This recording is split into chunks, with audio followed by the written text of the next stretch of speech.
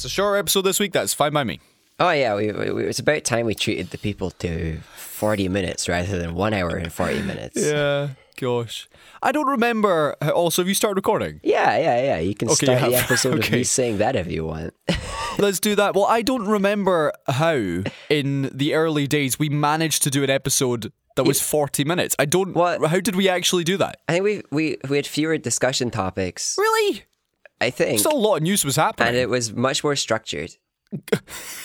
Which is crazy because if you go back, it doesn't feel like it was. But you definitely were very good at just being like, and that's enough on that topic. Let's move on to the next one. I mean, the sounds of things, though, we didn't really have, clearly, by the episode lengths in the olden days, we clearly didn't have that in-depth discussions if it's ending after 40 minutes. I think that's the other part is that our minds have developed and we now have real opinions on things rather than meme opinions on everything. That is true. Do you know, literally said the same thing last night. I had my sister Emelle staying over, right? And we were talking about the fact, and I said this I said this to her. We've gotten to the stage now where when the siblings hang out, well, some of the siblings hang out, right? A lot of the topic of conversation becomes dominated by family issues. You know, we talk about the age, childhood, and sort of deconstructing a lot of things. Yeah. And you realise that we're now, the four of us in our, kind of pushing 30s. And Graham, when he's been along in these family settings, he just sits there and has to hear all this essentially group therapy. Yeah, you can't do the group therapy with people who don't need it. That's harsh. With the last time we did it, I was sitting there being really aware that this is maybe the third time that he'd hung out with this particular group of siblings, and it's the third time that we're still talking about family stuff. And contrasting that with the fact that, his family's just totally chill. Like, the biggest issue is that his dad smokes. Right, yeah. That's it. Yeah. I mean, that is it. No, it's important for partners, especially life partners and all of that stuff, to get a little bit of insight into the whole family thing. For sure, but I'm sure they want it to be like 1 in 4 visits, 1 in 5 maybe, where that gets talked about time. For some of it, not the dominant topic every time you meet. Yeah. No, but he is well aware of family dynamics, seeing as he has largely been the focus of it in his absence, spoken of in third person. But no, the other thing on the back of that was the reflection of, just as you mentioned, what did we used to talk about as siblings? Before we... The wrestling. began to... The Pokemon. Analyse upbringing, choices, all these different things that you, now as a grown adult, having these really interesting, in-depth conversations. But then going back 10 years and thinking, what did we used to talk about? I don't remember. You used to get interviewed for like 4 or 5 hours per day by your siblings on which girl you were interested in, and you were like creating these wild fantasies to string them along in your lives. One thing you were referencing there was when I was 17... I was making it very public that I was texting 6 girls at the same time. This was an open family secret that Colin was just a mad shagger on the text. Yeah. Boy, oh, does he know how to text? And well, that's it. It was just, whoa, you are good at that texting. Isn't that impressive? I mean, some people really do value that. Some people are heavy into text-based relationships, and that's cool. Well, good on them. I mean, in my own head, I was just praying that one of them would make me not gay, and it didn't work. No, genuinely, like that. That's why I did it. Oh yeah, no, it's absolutely valid, and that's a big part of that is because you were so heavily told that being gay was so wrong that you had to try and force yourself into these fantasy situations where you'd be rescued by Princess Charming or whatever. Well, I mean, Princess, I think Louise Calder was her name. Oh yeah, very charming. Hi Louise, how are you? How's it going? But yeah, I still have her on Snapchat. But aside from that, like when you're younger, maybe we start. I think at a pretty young age, you start having like some political beliefs and you care about some things, but it is still not very well thought through for most people. Right. I was one of those people, so discussions. I don't remember what we used to talk about, but it was just less important things as far as I'm aware. We talk about a film for hours and we talk about a game for hours and stuff like that. Yes. And then we would maybe give a few minutes to impending nuclear disaster in North Korea. Yeah. And usually just make a joke about it as well.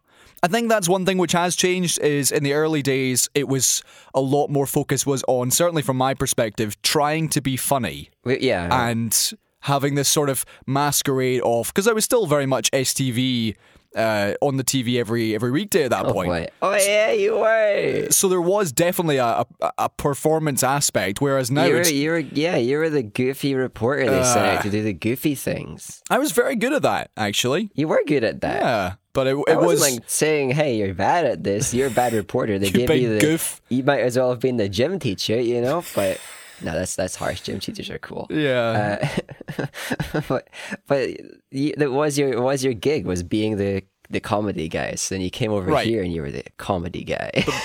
Exactly. And I felt like it was, for a long time, was very much just the performance aspect, whereas now it's just an largely unfiltered chat.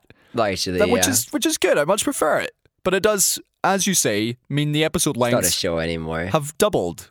Yeah, it's not a podcast. Anyone out there listening to this, it's not actually a podcast anymore. You're just listening to a conversation. What on earth are you doing? What are you doing? What are you doing to yourself?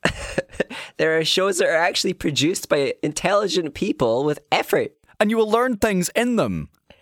You will not learn anything here other than if you were living under a rock for the last 7 days and missed the news. Yeah, we just read the news to you and then yell about it a wee bit. Exactly. Although, to be fair, you mentioned how your political opinions change over the years. I remember even, it must have been only a few years ago, having to Google what is the difference between left wing and right wing, because I always got them mixed up. And I was maybe mid-20s at that point, and that's fine. That's fine. But for years, it was very much just that, oh yeah, I totally know what's going on. I totally have opinions on things. It's all words, so at some point you've got to learn what each of the words mean. I mean, some people still conflate liberals with leftists and stuff like that.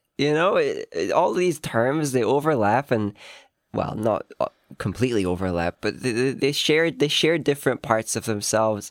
Left and right doesn't necessarily mean what people think it means and all of that stuff, so you're fine. Yeah, I'm fine. Anyway, James, how are you? I'm alright. I was outside and I got a mild skin reddening. No sunburn though. Nice.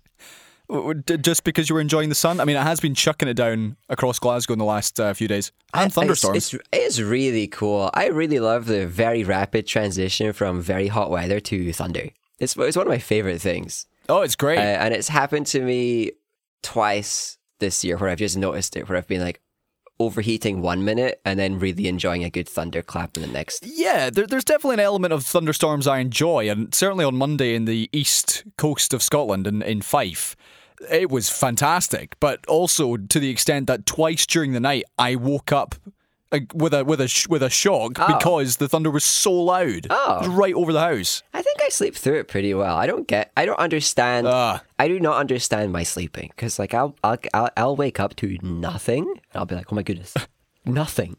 And then thunder happens all night and I'm like, okay, you're fine. Yeah. This is peace. Well, I'll tell you one thing which did happen, because James, I have had a long run of things breaking and then having to pay lots of money to repair them. And this is a recurring segment. It is. And some people would just say, that's life. I would say it's been a very bad run. And they would say, why are you talking about it on a very well-produced podcast? But I feel like this one is actually important because it will affect other people. Okay. So. Did you break politics? I broke my car. Oh, yeah. That's your car's name. He is called Politic. So, I was driving on Tuesday back from the office. Okay. I was working in Southampton. We came back on the plane, landed in Glasgow. Right. Boss dropped me off at the office where my car was, and I began driving on the motorway. And then about 50 miles an hour, the engine turned off for about a second, and then turned on. And then it turned off and kind of began shuddering to a halt. And I thought, well, that's bad. That's very bad. Okay. So I'm going to go over to the nearest Tesco, leave the car, parked it, and there's smoke, very light smoke, but it's coming out of the bonnet. And I lift the bonnet and it smells burny. And I think, right, that's not good. You don't want your car to smell like burny. Something has gone wrong. And you don't want it to smell like Bernie Sanders either, because that would be very old. Technically, that was the joke I was making. I tried to just give the pronunciation a little bit of a hint there. And bit of an E. Hope that somebody in the audience caught it, but maybe everyone else didn't. But you've gone ahead and just like slapped that sandwich. So handprint right in the bread. That's what happened. And I pondered. I thought, should I just drive it home and see if it works tomorrow? And Graham, being the very smart lad that he is, said, no, you should phone the RAC. And so I did. And after a few minutes on the phone, they said, okay, thank you very much for getting in touch. We'll send a text confirmation once we know that someone's in the area. And I got a text. This is 10:30 at night, by the way. I got a text and it says, thanks for your inquiry. Someone will be with you in 240 minutes. What? Yeah. And I thought, okay. I'm glad the response times are so rapid. So I thought, right, 4 hours on a Tuesday night in a Tesco car park. Mm-hmm. What to do? And so I went and... Was it a 24-hour Tesco? No, shut at midnight. Oh. So I got a banana. No. Because I hadn't had dinner. So that was my dinner on Tuesday night. And then I went... You bought more than a banana? Well, there's nothing I could cook. So I was like, well, what else can I have? It was a whole Tesco, right? It was a whole Tesco, yes. There's a lot more than a banana that you don't have to cook in a whole Tesco. I feel like you'd let yourself down there. Hold on. Rewind. 4 hours earlier in Southampton Airport, which is, I would argue, worse than Stornoway and Wick Airport combined. Okay. With one bar and one Costa, and the bar's kitchen was closed, so my dinner or evening meal on my Tuesday, whilst waiting for the flight, was a half tub of Pringles, a Mars bar, and a Brewdog. So I was peckish, and yes, banana I had to do. You could at least bought the other half a tub of Pringles. I could. The other boss had the other half. Anyway. I probably could have bought more. If I knew that I was going to be stuck in the car park for even I didn't know 30 that. minutes, and there was a Tesco right there, I'd be grabbing so many things. Okay, well I didn't because I'd already eaten that passes the time junk for dinner.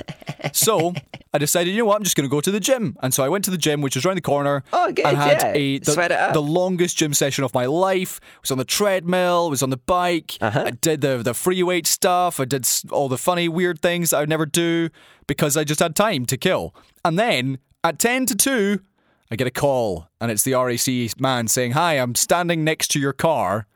Oh, no. Sorry, that my last call out was 100 yards away. I didn't have time to tell you. So I leg it back to the car, turn on the engine. At least he waited. And we stand there, the two of us, and we look at the bonnet, and nothing is happening. And he's doing that thing of... No fire, no smoky smell. Nothing.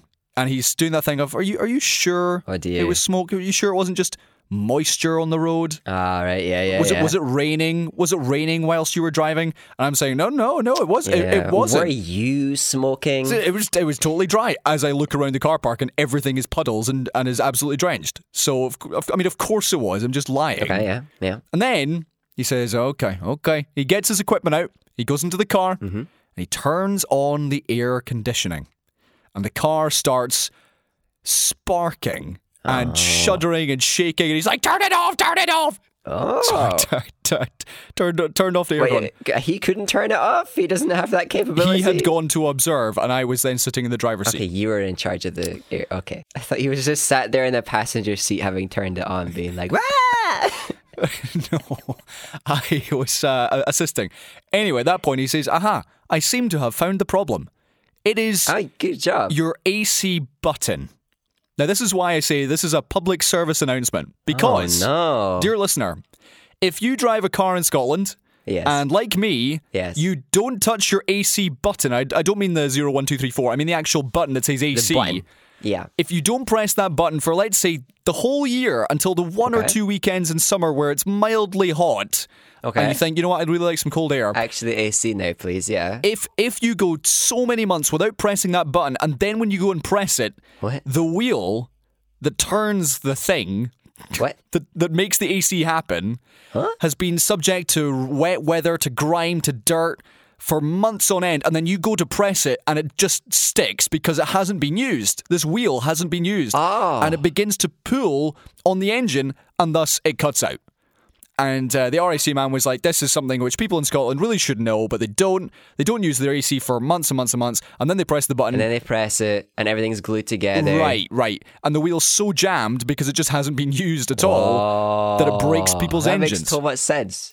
That makes so much... We should know this. I don't even have a car, and I feel like I should actually know this. So he said if you do have AC, you need to use it even just like once a week, just to keep that wheel turning. For anyone who's made it to the hour mark of this podcast, that's your homework. Go press your AC button. Sorry, I know it's a long story. But anyway, he said, yeah, good thing you did that. You called me, because if you tried to drive that home, you might have actually just full on totaled the car. Wow. And full engine replacement, everything needed. Oof. But what he ended up doing was he disconnected the AC thing, so I can still like demist my car, and I can get all the hot air I want. But if I want, you just can't make it cold. Precisely, yeah. So if I want to get a new AC unit, it's going to cost 500 quid. Okay. And you know what? I think I will just wait. I will buy ice. Drive with feet in ice. Right. I'll just have some cold water I can pour on my head if I really need to. And I'm putting it into the garage next Thursday so that the alternator belt can get replaced. Because I obviously did do a little bit of damage to it. Yeah, naturally. Whilst this thing was rammed. So that was my story. Actual good idea. Tell the people. Oh, for sure. Spread the word. If you have not used your AC button for a long time, then press it. I mean, press it at your peril is my suggestion. Because right now. Right now. Go in the motorway at 70. Press it. Yeah. And oh gosh, I was just glad that I caught it when I did. No, that's a good one. Could you detect the problem now if you looked at your car? Would you be able to recognize, oh, look at that gummed up wheel? No, I wouldn't have. There was no way on earth I would have been, unless I had done what he did, but he's the expert. Right, yeah. And also said that he wants to quit because they're totally inundated with work, which would explain the 4-hour wait.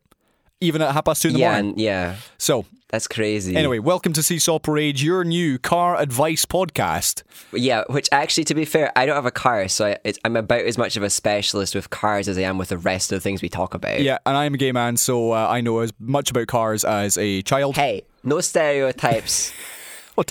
I mean, but stereotypes are usually there because they are largely true. So no. Anyway, I'm Colin, car expert. And James is over there. Yeah, gay expert.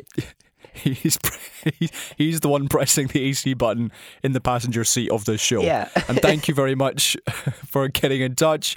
You can do... AC? More like gay-C. Crack it. Hilarious. You can get in touch with the show at Seesaw Parade on Twitter, seesawparade@gmail.com. And thank you very much for your patience and your grace in listening to the show. I finished the show. We're done. Yeah. Cancel. The show is actually just going to end here. This is episode 292. We are creeping up. Good number. Excellent number. You can tell I like symmetrical, palindromic numbers. Palindromic numbers, yeah. 292, and we are creeping up on the big 300 with Jared Butler as our special guest on that show. Was that a promise? What do you think? What do you think? I feel like surely at some point we made a joke about who the guest on 300 was going to be. If you remembered, it was going to be Butler. Well, no. I only said that because he did that film which was called 300. Because of his abs, yeah. No, I got it, abs. But I'm sure we've made that joke. There's 300 variations of his accent. Yeah. My God, he's got more abs than accents. And you are listening to Scotland's longest running podcast just in history, and we will not hear otherwise. Yeah, go back 200 years, no podcast was running this long. That is true, and we are officially less popular than the RAC, which, I'll take Even that. among their employees. Exactly. And we really do appreciate you listening to this absolute nonsense, which has descended into something far away from what it was originally intended. In a coffee shop in 2015. Do you remember that chat? But intentions are less important than impact. Was it Gordon Street Coffee? Do you remember that? It was in town. It was somewhere in Central. Yeah. I don't remember where it was. Let's do a podcast. And I was like, yeah, let's do a podcast. And then we did it. Yeah. And it was mildly successful. And it was trash. It is like not trash. It was trash. It was trash, and now it's not trash. Now we're at the level of maybe getting stuck onto the fridge. Right. We're like that. We're like toddler artwork level of kids. Yes, we'll take that. It gets put on the fridge, but it's mostly because of sentimental value, not actual value. Okay, well anyway, in classic Seesaw Parade fashion, we are back in consecutive weeks, and wasn't a lot of news going on. So no, there was tons. It's an exciting, jammed show. It is. You can't miss it. Stick around. We're going to talk about things like a film. And an Edinburgh Fringe Festival show getting cancelled. Oh, yeah. Really hard-hitting stuff. Woof. But anyway, let's begin where all good podcasts should. Rwanda. I mean, it's a very interesting country with a very interesting history. So...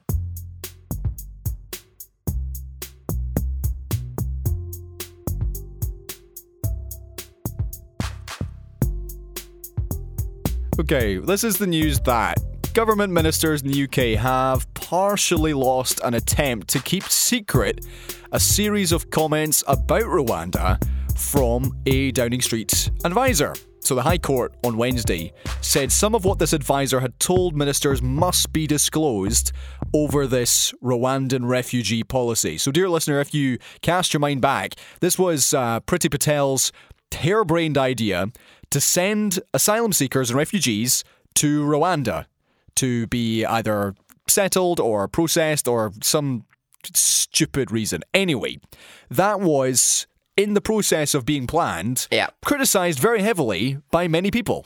And this advisor from within... And by many lawyers. For sure. And people who care about legal things. And people who care about ethics. Yep. They criticised it too. Lawyers for the government in this court case had argued that disclosing these advisors' comments would damage relations with the African country. It's like so stupid. The advisor themselves, this was the one thing which had been previously revealed on Tuesday. The advisor had warned ministers that the government in Rwanda tortured and killed political opponents. And that warning of political violence, which was disclosed in court on Tuesday, is one of many comments from this expert which are currently secret. But the court have now said that some of these comments can now be made public. Yeah, some, not all. There's at least 10 that aren't being made public. Yeah, 10 which are being kept confidential, but which is just really encouraging. Indeed, but the others are very much going to be put into the public domain. And this policy, by the way, this apparently worth £120 million to Rwanda, this policy, which is aiming to discourage illegal crossings in the English Channel, is still on ice until the court rules whether it's legal. So this is another barrier in the way, with 6 official comments featuring in next month's legal battle. So James, what's your take on all this? The fact, first of all, that as you would expect, the advisor is telling the government, hey, maybe the government in Rwanda aren't exactly the best people to be looking after the people who have fled violence, war, persecution, because they straight up torture and murder people. It's not terribly surprising that even the advisors for this were saying, hey, just as a by the way, this would be a pretty dangerous plan to enact. Probably here's the reasons. It's not surprising that we, the public, are only going to hear about some of those reasons.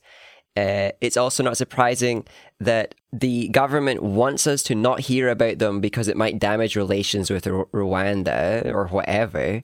Whereas somehow they've got this idea in their head that it still would have been okay to do this, or it still is okay to do this, and that doing it isn't the thing that's going to damage the relations. If you hear, hey, this nation's done a bunch of bad things, so bad that we can't tell the public, and your answer is, well, we better keep working with them in the specific way that will probably make those things public and therefore damage relations. You're wrapping your head around an impossibility there. Right. There is no way to be doing this thing ethically while not worrying about damaging relations of a country, if you've had this advice given to you and the advice is of the interest of the public as well. It's the same gymnastics of brains that you see from the Conservatives across the board. Yeah, so what's really interesting here is the judge said that the 10 comments which have to be kept secret are being kept that way because if they were released, they would do serious damage to relations with Rwanda. Yeah, and if they cared about that, they would have just not started doing this. This sending asylum seekers there. If they really thought about relations as a thing that mattered, they would have taken the advice and gone, oh, let's not try to make this a central piece of some public interest. So clearly, they were warned that, if they do this, it's going to...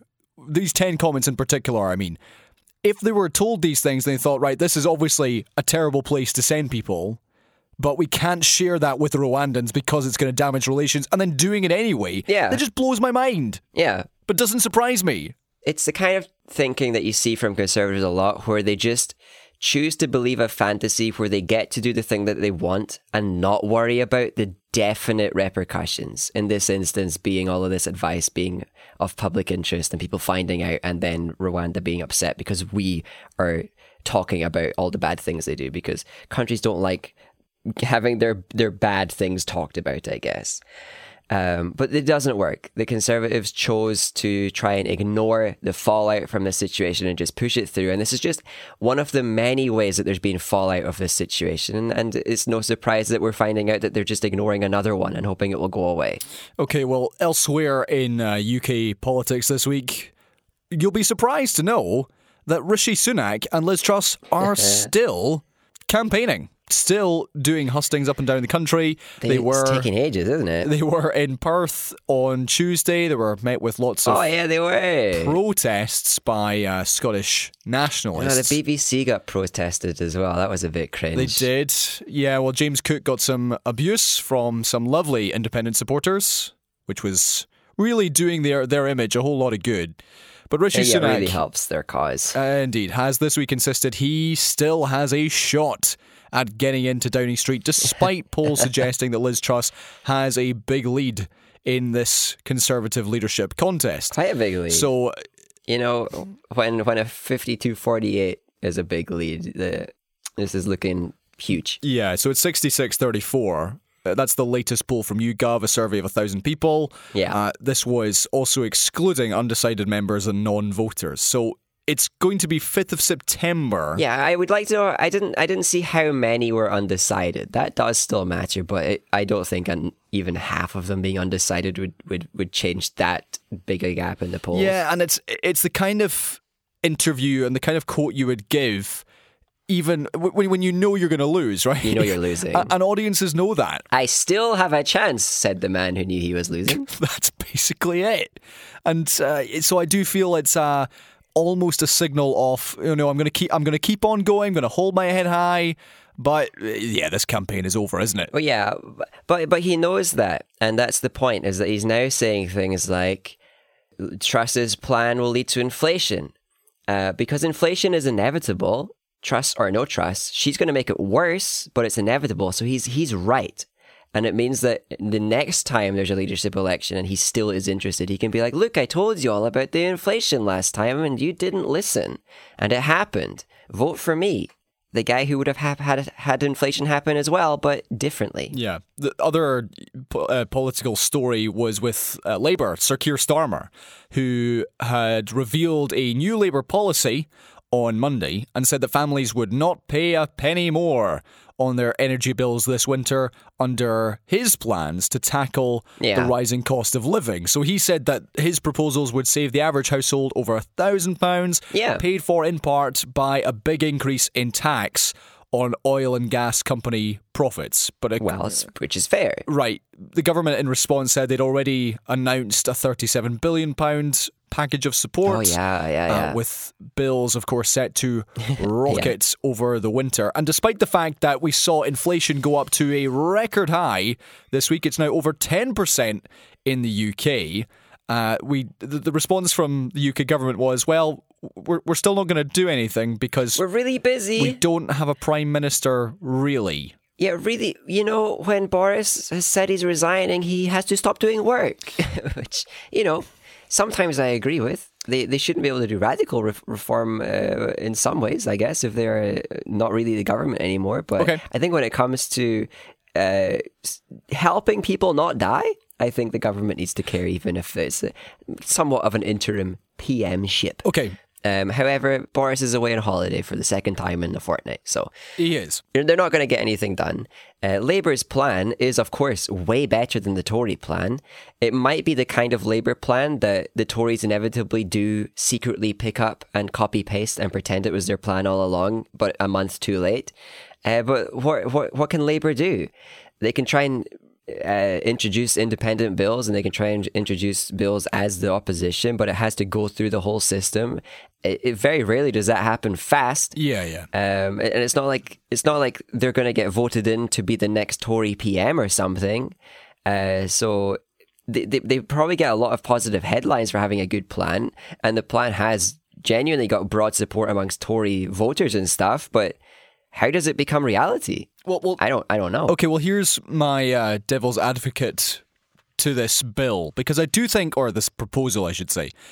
Of course, it's a good idea, because families are, there was a charity warning this morning, facing a humanitarian crisis. Yeah, huge crisis. It's bad enough that over the last few years we've been talking about struggling between heating and eating, but with energy bills going up almost 400%, people will die. Yeah, that struggling will become dead. Right, precisely.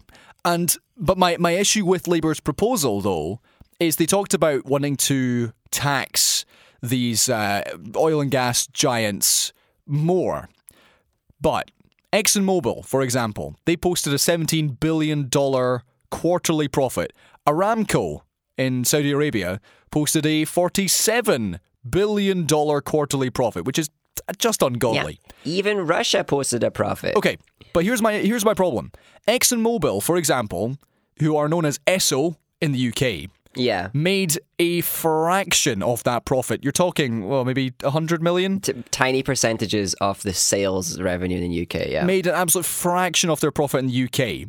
The vast majority was made in the US. The overwhelming majority was made in the US. I don't think that you can tax a company like that whilst they've got a UK presence on a global profit. And so whilst I think it plays well, and the same is true of BP, same is true of Shell, these quarterly profits, no matter how huge they are, not a lot was actually made in the UK. They don't make a huge amount here. Yeah. It's made overseas. Yeah. I don't think you can tax them on their overseas profits. Yeah, this is why the method to tax I think I briefly mentioned this before. It's why the method to tax these companies can't be profit-based.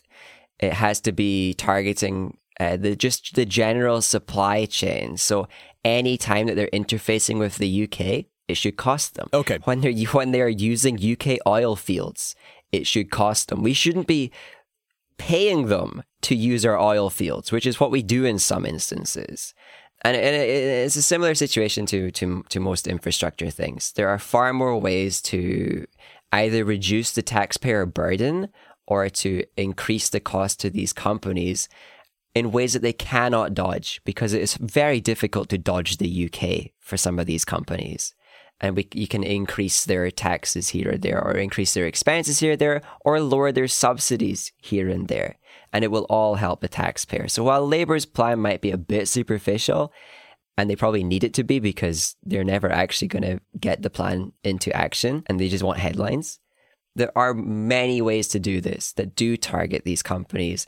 And it would lower their profits by getting their systems earlier to be taxed and to be more expensive. Okay, let's talk about freedom of speech and move on to, first of all, Salman Rushdie, who a week ago was stabbed while speaking at an event in New York State. He was stabbed 10 times in the neck, the abdomen, and the face. And as of a few days ago, he had reportedly been taken off a ventilator in a hospital and was able to talk again. So Salman Rushdie is the author who for decades has faced death threats for his novel The Satanic Verses, which I think came out in the 80s. Wait, he's got a lump sum on his head. He's got more than $3 million or something. Yeah, so reward in his head. Some Muslims see this Satanic Verses as blasphemous, and in the 80s it was the Iranian Ayatollah who issued a fatwa, which was basically, if you kill this man for us, we will give you millions of dollars. Now, the Iranian government no longer promises that, but I think some head of their religion has just made that sum even higher or something. Yeah, so the 24-year-old who was arrested, Hani Matar, he has pleaded not guilty to attempted murder. In an interview with the New York Post, he said he had read 2 pages of the Satanic Verses. Two whole pages. He's really informed then. Yeah. His Salman's agent said that the novelist had suffered severed nerves, damage to his liver, and would likely lose an eye. And wow. This has then, of course, prompted discussion about freedom of speech and freedom of writing what you want. The book itself was published in 1988, as I mentioned there, and you talked about the Iranians. So it was the Ayatollah Ruhollah Khomeini who issued that fatwa, and as you've talked about there, it is still technically active. Yeah, technically although active. The government has distanced itself from that decree. An extra $500,000 was added to that reward about 10 years ago. There was some accusations aimed at the Iranians in the wake of this, and in response they said something like, no one should be attacked in this savage way, but if anyone was going to get it, it should have been him. I mean, no, I've said similar things, so I'm not judging them there. Right. So what's your take on this? And we'll talk about it's much less serious, but the Edinburgh Fringe cancellation in just a second. It is always going to be incredibly upsetting when people try to exert their religious beliefs onto others in any violent way or any manipulative way. And this is definitely both a violent and a manipulative way to exert religious beliefs, right? And it kind of applies to non-religious beliefs to some degree, until you're talking about things like exerting people's right to things, like human rights in general, stuff like that. But when it's a religious belief and it is just a personal thing, it is horrible when people are harmed by it. And the really difficult part is that for the people of that religion, they don't think it's a personal thing. Yeah. And they don't think it's just a religious belief. They think it is like the fundamental human way and the thing that they live for. And it is hard to imagine a future where we don't have that problem, where we don't have these people seeing their beliefs as the truth that needs to be respected by everyone, even people who aren't of that religion. And it will take a whole lot of investment publicly to try and change the way the whole world sees religion, which seems impossible. So while everyone has a right to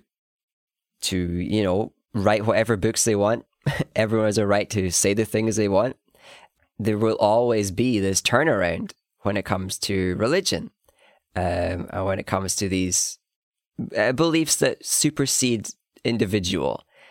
And I hope that people continue forever to have the courage to write these brave texts that challenge things and especially challenge religion, even if it means that they're going to be forever under the threat of violence, because we need those brave people to do those things so that we can have more awakening and we can have more critique of religion and we can have more rational thought.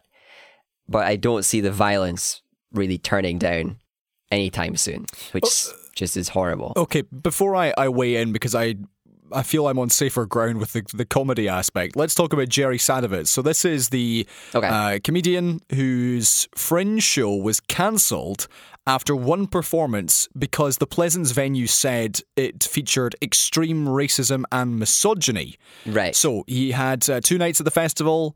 First one happened, and then the evening, or perhaps it was the morning before the second show, it got scrubbed. Right. And the venue itself said it was because of an unprecedented number of complaints. Okay. Mr. Sadowitz said he had left the venue with no hint of anything going wrong, and he said that his act had been cheapened and simplified by the decision. Mm-hmm. So there's a lot of he said, she said, or he said, they said in this story. What I have read, and this is, I believe, why the Pleasance pulled the show, he called Rishi Sunak the P word, the 4-letter slur, and he also got his penis out on stage. Oh.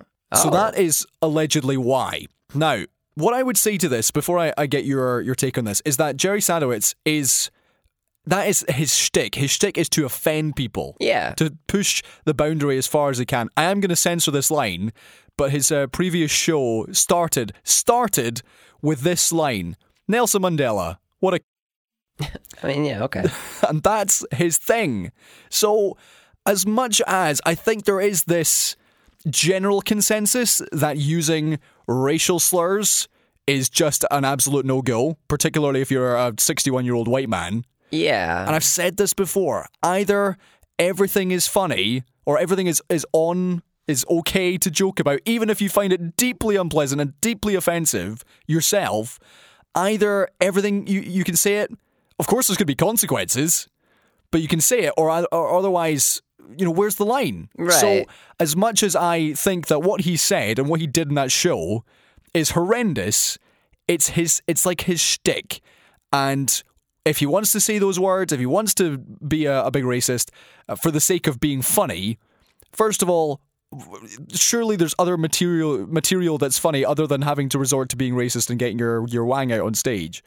But I do feel like pulling the show was a step too far. But you may have a different opinion. Well, the big thing about shows getting pulled, this is like I just don't care. It's hard for me to care about people losing a gig because it's a... Okay, and I agree. I don't care either, but what about the precedent? But the precedent is that a private establishment is allowed to book who they want and also cancel the bookings of who they want. Oh, yeah. I think the trouble here is the word cancelled has been so muddied by the different meanings now, because it has the meaning of being cancelled as a person, Twitter cancelled, personhood cancelled, where like a show getting cancelled is nothing. And I'm sure he's pretty used to his shows getting cancelled, a venue booking him where they didn't quite understand what his shtick was, and then finding out what it is and going, okay, we can't actually support this. So I don't understand the comedy well enough to like give an input on it. Maybe he is being a really good satirist on that kind of person. The really privileged and also horribly depressed and ridiculous person that he's on stage being. Right. So if I can, his act is playing this hate-filled slash self-hating old man. But to add to that comment, there was someone from the owner of the Glasgow Pavilion who spoke to the BBC and said, after the last visit of Mr. Sadowitz to the theatre, it's not a show we would ever take again. In my belief, there has to be limits on contents and at times. And the problem with Jerry is that you do not know what you are getting ever. And I think that's going to be the key part here, is that sure, like satirizing those characters or those actual people is important. It has to also feel like satire, which I'm thinking maybe it might not when it comes to this particular show. And that might be due to the fact that it is unpredictable and you might not know what is actually just a joke and just what is somebody who's just done some deranged thing on a stage that people might think is funny. Comedians getting cancelled is the most ridiculous conversation to be having as often as we are. It is meaningless. And it's all the most privileged ones that are complaining about it. It's the ones that are getting booked for entire 3-part Netflix specials that are complaining about having their careers jeopardized by sensitive snowflakes, yet they're richer than ever and more successful than ever. Okay. This is a very particular flavor of it because it actually feels different. This doesn't just feel like Ricky Gervais making another bigoted joke on a stage and then complaining that people think it's insensitive. Ricky Gervais is an idiot when it comes to that stuff. This is actually interesting because it's a private show. I'm assuming it was very well marketed so that only people who were knowing it was going to be very offensive would have gone there. So it's a number of complaints surprises me. Maybe the establishment that hosted it just hadn't done their research. It is an interesting one, but I don't see this as some attack on freedom of speech or something. That's crazy. Sorry, just to come back to that, I agree that theatres and venues can decide who they want to have and who they want to avoid having, and they can cancel shows. That's fine. To me, it's the fact that the Pleasance said, "Oh, it was the content that we actually thought was too extreme," and then there's the interpretation of, "Okay, are you silencing Mr. Sadowitz because of what he said, or are you just cancelling the show because you didn't like it?" And of course, they've given a statement that just doesn't really say much. Yeah. And therefore, we can project these. This is an attack on his freedom of speech stuff. But no, if they just didn't like the content and they didn't want it on their stage, that's up to them. That's fine. If someone came into my house and they thought they were being funny, but they were just being mildly racist, I'm allowed to ask them to leave. Same goes for a private business. So like it's always difficult, and I think people are tying freedom of speech as a discussion far too heavily into these comedian shows because they're paid to be funny, and if people are finding them funny, that's great. But if the host isn't, it's up to the host. If the host thinks this isn't worth it for me, all these people laughing, I'm not finding it funny though, the host can just cancel them the next day, and that's fine.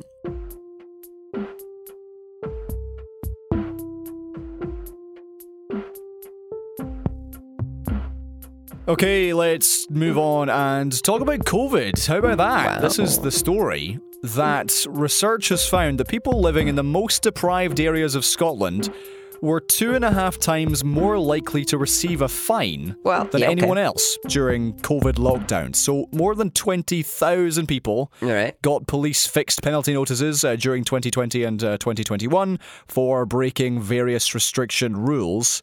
3/4 of those fines, according to this Edinburgh University study, 3/4 were given to people under the age of 30, and more than 1 in 4 were handed out in the 10% of the most deprived areas in the country. Responding to this, the Scottish Government said its rules had been consistent across the board, were proportionate, were necessary. And at the start of the pandemic, the figures were even more stark. If you were in a deprived area, it was 12.5 times more likely that you would get a fine. What's your take on all this? Well, my first question would be, is this just one of those fancy stats that just shows you a population map when you really think about it? Like, is it just the fact that if you're in a deprived area, you're also 12% more or 12 times more likely to encounter a policeman, you know? Right. So I really would like to know the social differences between how likely was it that someone in a deprived area was breaking the rules compared to somebody in a non-deprived area. Is it just the police presence that makes the difference, or was there actually a difference in the way people acted? And I'm sure there is in some ways a difference between, let's say, the actions of people under 30 and people over 60. One of those groups is obviously more likely to try to go out partying and raving than the other. 60-year-olds are mental, but the policing is an interesting one because they are obviously going to interface more often with the communities that they were interfacing with the most before the pandemic. So maybe there is unfairness there, that just because people are in deprived and poor areas where crime rates are higher and police presence is higher, therefore they end up getting more fines or caught more often doing things that is national, that isn't just about being poor and isn't just an inevitability of growing up in a deprived area. So it's interesting. It's an interesting one. But I'd really like to see more of the stats than just like population stuff. Because this was what I was reading into it, which is, okay, the stats show that this is what factually happened. But the research was unclear as to why. You know, was that the case? I want to know why. And I don't know if they've got the data for that. But to me, it was a question of, okay, number one, as you mentioned, is it because in these areas there is a higher proportion of crime and the police are likely to be there more often than they are in, say, Park Circle? I mean, in Glasgow. If everywhere was policed as heavily as the deprived areas are policed, then there would be a bunch of rich people complaining all the time. Because I don't think, and this is simply my observation, I don't believe that people in deprived areas broke the rules more than anywhere else. If anything, the people who were in the top 10% probably did it more because they could afford it. Yeah, they can afford to host them massive parties every single weekend and weekday. Right. So that's why I talked about this story because it's just interesting that if that's the reality, across the board, people generally broke the rules across every area of society. But the people at the bottom end were the ones who were penalised far more heavily for it. And why that is, I don't know. I don't think it's because they broke the rules more. I doubt they did. I think it's because the police were there more than they were in the top 10%. But then there's also questions arising as to why people in deprived areas might have to be breaking those rules more often, because the limitations on where you could go and who you could meet were very strict. If you weren't like a primary caregiver that is fully registered, you're not allowed to visit, right? But a lot of poorer families and people in deprived areas have more of a community focus to taking care of people. They have to, because they can't afford to do anything else. So therefore, they're more likely to be breaking rules just to check in on a neighbor, make sure that their neighbor is doing okay. They're more likely to be breaking rules, trying to like do some babysitting for some family who can't afford to quit one of their 2 jobs. And that stuff became illegal overnight. Whereas for richer communities, you can pay for the same babysitters you always have, and you've got carers like you always have, and all of these different things. So that there is this question of how much, same as with things like theft, how much of that is just actually completely justified and understandable because of the inequality of the nation. Okay. And therefore, why are they getting punished to the same degree as everybody else?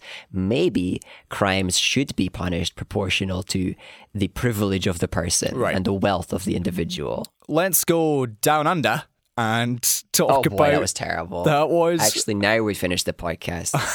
I'm sorry. Let's talk about the Australian former Prime Minister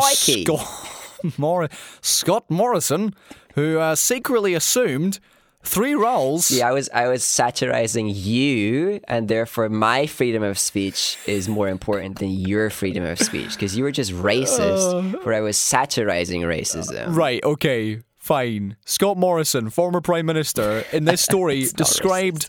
by the current Prime Minister, Anthony Albanese, as just weird. Just weird, yeah. Turned out that Scott Morrison, the former Prime Minister in Australia... He was already weird.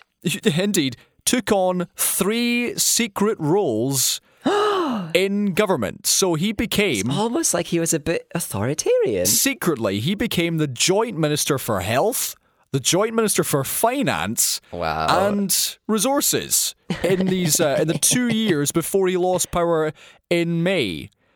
So he's declined to comment. Of course he has. But it turned out that on Monday, the Governor-General David Hurley, who's the Queen's representative in Australia, confirmed that he had signed an administrative instrument that allowed Mr. Morrison to secretly take on these portfolios, according to Section 64 of the Constitution. But of course, this has now come out, and the current Prime Minister, Mr. Albanese, law experts, Mr. Morrison's former colleagues have all now criticised, first of all, why, but second of all, the secrecy around it, because it turns out some of the ministers were reportedly unaware that they were now sharing portfolios and sharing decisions with the former Prime Minister. Oh, boy. This is wild. Yeah. I mean, and it's similar to what we've talked about. It's just, if he knew it was an okay thing to do, he wouldn't be doing it secretly. Like, he clearly knew it wasn't an okay thing to do, so he was doing it really secretly, and therefore... Right, exactly. Obviously, he's not going to comment. Obviously, he's going to try and hide it. What on earth was he doing? But he's just like he was. He's the whole time he was just a crazy person who had power because of lobbies, and that's about it. Yeah. So local media reported that the former Health Minister Greg Hunt had agreed in 2020 to share his portfolio in the event he became unwell from COVID, but the then Finance Minister Matthias Cormann only learned last week that the same thing had happened to him, and Keith Pitt, who was the Resources Minister, was also a joint minister alongside Mr. Morrison. Yeah. And he, the Prime Minister, used his powers to block a gas exploration licence in New South Wales, a decision which had been opposed by the actual minister, Mr. Pitt. Right, yeah. So he's not letting his... Absolutely insane. Yeah, but you know what? The more infighting in the less functional parties, the better. Hopefully, this doesn't just get stuck to the boy himself, because there was an infrastructure that allowed it within the party, let it happen, and somehow that secret was kept from others within the party. And if they can do some infighting and just never agree again, that would be great. Yeah, my take on this is, other than it being just wild, it would be somewhat normal for a leader to make sure that someone can, step up, do the job. Well, if a minister is not themselves. is incapacitated because of a pandemic. But there are so many other ways of doing this, and why did it have to be him? That's the point, yeah. Because and why did it have to be secret? In any political system, all of these leaders are figureheads of a whole team of people doing the jobs, and it is usually the people that are not seen that are doing the most work, and any one of them could have stepped up and been like, I'm a team lead until he's back from COVID, Yeah and they would have done a far better job as well. So it's just this what you see in right-leaning leaders. They're always just a little bit more authoritarian, and they act like they're not, because they want their fingers in all the pies. They want control, and it is something we've seen in the UK, something we've seen in the US, and now we're seeing it in Australia. They just cannot let go of the idea that the more power they have, the better it will be for them. And that is, in my opinion, what this was. It was just somebody who needed to be controlling the situation. Yeah. You couldn't trust some nameless underling. Well, clearly he just didn't have faith in his own government. Obviously. I mean, why would you? Wow. It's a conservative-leaning government. Okay, let's talk about the President of the United States, Joe Biden, who this week signed the Inflation Reduction Act into law after a year. Wow, what a name. I know, very catchy. A year of debate over costs, taxes, tax credits, regulations. Oh, man, yeah. Finally got signed, which, I mean, it's pretty reduced from his original plan. Yeah. But it's missing a lot of very key parts. Essentially what this would be a near $400 billion investment in climate and energy policies, $64 billion for... with other things as well. $64 billion for the Affordable Care Act, and a 15% corporate minimum tax aimed at all companies that earn more than $1 billion a year, and it's expected to raise... Watch them all move their headquarters. It's expected to raise a huge amount of revenue over the next decade. It did take a long time to get over the line, but here we are. Yeah, and this one for starters, the small thing, the 15% corporate tax, Biden is pushing for this to be a kind of a global thing, which would be great. This could be a stepping stone to corporation tax going up just across the board in any significant country. Which would mean that there's just going to be less of an ability for the big corporations to dodge tax. They can't just do it by moving their headquarters to Ireland anymore and stuff like that. So if that's a stepping stone there, it would be great. The bigger one for me is that this is the biggest bill that we're going to see on climate in America for decades. This is a huge one as far as climate change goes, as far as funding for green energy and stuff goes, and just generally changing the way things are run in the United States.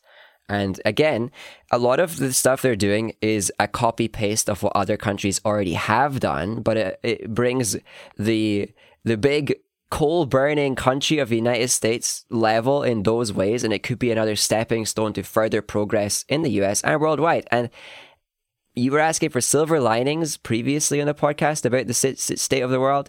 Here's one of them. The US has made huge structural change that is going to be long-lasting and is just the first step. And even though the coal companies are getting given a bunch of money and support, and the oil companies are getting the same, all thanks to one Democrat whose name is on the bill, it is huge. And we are going to see a shift in the States towards green energy that is never been seen before, even with all the parts that Biden had to drop.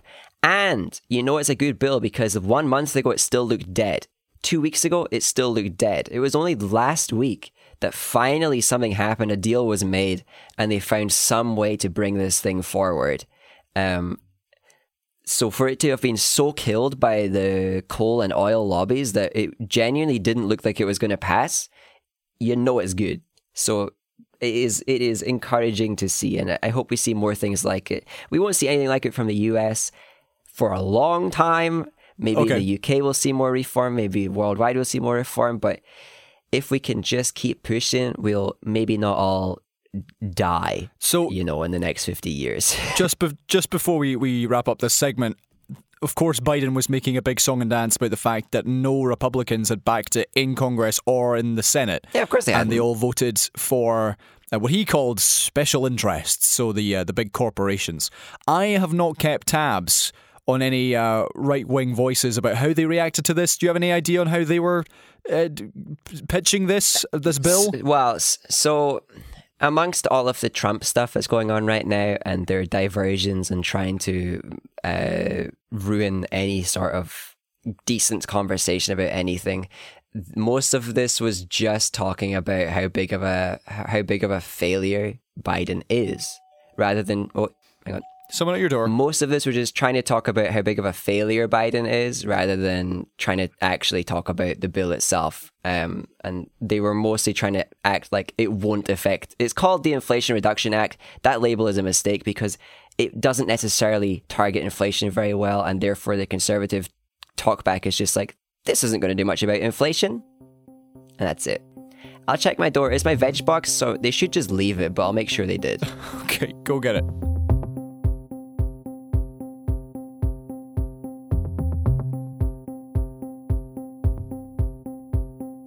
Right, James, let's finish up. Let's talk about 3 more things, one of which will be what we've watched. But let's start with the good news that Scotland has made public health history by making it law for public settings to provide period products. So it's the first country in the world to protect the right to free sanitary products with new legislation that came in and came into force this week, which means that councils and education providers have to make these items freely available to those who need them. So this has been fantastic. Yeah, that's good. So this has been a long-standing campaign. Well done, the Labour Party. From Labour MSP Monica Lennon, who campaigned and began campaigning several years ago, was unanimously backed in the Scottish Parliament in 2020, and now is which we talked about law. So this is good. It's a big milestone. Yeah, we talked about it before. We talked about the benefits of it before. People who are just happen to be born with the need to bleed should be not taxed, especially deliberately, just for products that keep that sanitary for everyone. So good on them. This is an act that is genuinely equality in action. People acting like the fight for equality was done 30 years ago. Hey, we're still finding new ways to make society more equal for everyone. Congrats. Yeah. So it is great to see it actually progress from just being something that is agreed upon and is getting worked into law to be actually the law now. And I hope that other countries can follow us. Yeah. So it was the charity Hey Girls. I did some work with them a few years ago. They found that before the pandemic, 1 in 4 women in Scotland had faced period poverty at some point. And by that, they mean going to the supermarket and have to actually choose whether you can buy pasta or a box of tampons. That's how basic it has been for 1 in 4 people in this country. People who've had to use newspapers stuffed into socks, bread, because they're cheaper than period products. So this is a good news for people who have had to be in that horrendous situation. Things that society has deemed to be critical for living, which in this case we have deemed this to be critical for living, there always should be a free option available. And this goes from massive amounts of infrastructure to things like period products. Okay, James, what have you been watching in the last 8 days? Watched several things and finished none of them. Hey, okay. Now, I was a good co-podcast host, and I wasn't. Listened. I know you weren't. I listened to your order to go and watch Prey, and so I did. Mine was easier. It's just a better show. Right. So, Prey, as you discussed on the show last week, dear listener, you can go and watch this on Disney+. It is a prequel to the Predator movie from the 80s, and it's almost entirely an indigenous Native American cast in this sci-fi horror set in the 1700s. So here's what was interesting to me. First of all, the director, Dan Trachtenberg, whose other film is 10 Cloverfield Lane. A very good film. Which is very good. And so I saw that and thought, oh, okay, this guy. So as you said, James, I totally agree. Excellent. Really enjoyed it. And you could tell within the opening 5 minutes that it was going to be a more thoughtful, different movie to the other Predator films in this franchise. And yeah, I thought the slow reveal of the big monster was nicely done. You didn't really see him for the first half of the movie. Yeah. I liked that a lot. I thought Amber Midthunder as the lead Comanche character Naru was fantastic from start to finish. Yep. I don't know if she's done other things, but she's in a few things. I'm sure we will see more of her. Yeah, she's in a show that I'm currently watching. Actually, okay. I didn't know that. There's a couple of very nice set pieces in the film, and a few what appear to be one take action sequences, kind of hand-to-hand combat. Very well done action sequences. I don't think I gave them enough credit. So there was a couple where there was one which at the end of it, the final kind of blow, and I went, ha, because it was just awesome. It was really nicely done. Yeah. And sure, I mean... Wait, which one was that then? It was fighting the French-Canadian Voyageurs as she was attempting to retrieve her doggo. Yeah, such a good sequence. Yeah, so whilst this film does tell a familiar story of, the underappreciated, determined young person proving themselves to the naysayers by going to do something impossible against the odds, it does so in a new way, with new voices, a new story, and I enjoyed it very much. So if you are... And honestly, the gore aspect of it was not that bad. I guess there was a couple scenes which were a bit a wee bit here and there. Yeah, a couple scenes where I thought, okay, that was a bit nasty, but if you can handle a little bit of blood and the occasional beheading, then you'll really enjoy it. I certainly did. So yeah, add that to your list, listeners. Prey on Disney+. Nice. I'm glad you liked it. Okay, have you started anything which is worth sharing? Wait. What did you think of the male lead? I thought he was fine. I don't think he was particularly outstanding, but for a first movie, great. Yeah, good job. He used to just work in a supermarket kind of feel. I love it. Yeah, I think it was his opening lines. You could tell, okay, this guy clearly has not acted before. He definitely was better at other scenes than his first ones. It definitely sets you off a bit and then he picks up. He definitely improved as the movie went on. There is one other TV show that myself and Graham have started. I would like to say a few words on it because I don't think we're going to finish it. It is the third season of The Umbrella Academy.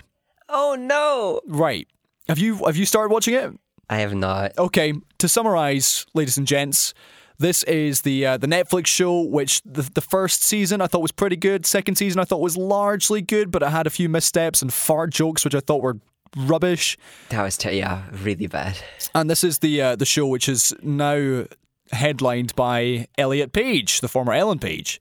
And what I dislike about the show, though, is the fact that in the opening, I think maybe 4 or 5 minutes, you can tell that they just have not given the show the budget it used to have. Oh. There's a scene where one of the characters does a backflip. Oh dear. And oh no. It appears as if just for a few seconds, it's gone into 3D paint on Microsoft mode, and suddenly he floats down in this ethereal way rather than, what an actual human being would do. Actually a backflip. And this is throughout the show. It's not particularly enjoyable. Graham fell asleep in the second episode, and honestly, if I never had to watch this show again in my life, I would be okay with it. All right, so we'll see. Shame. I promise. We'll see. And if you do have time to watch it, I would be interested in your take. Even if you watch an episode or two and then decide, okay, you know what? Nah, it's enough. It's a funny one because the show tries to be dark but also funny. But it's slapstick, goofy funny rather than an actual dark kind of funny. So it doesn't really. It's always had a bit of dissonance there, and they haven't quite navigated it too well before. So if they've kind of just also lost a lot of their budget on top of that, it's going to be clunky. Yeah, and the wig that they give Elliot Page for the character of Vanya is awful. I could have made a better one. No. They do handle the transition nicely. It is worked into the show, but not great. Not great. Okay. Okay, what about you? Anything worth sharing? No, not yet. Not yet. Okay, well, dear listener, I'm just still thinking about Prey. Okay. Well, dear listener, if you have watched anything, a movie, a TV show, or as Amel told me this morning, as she's going to go see a play tonight, review a play.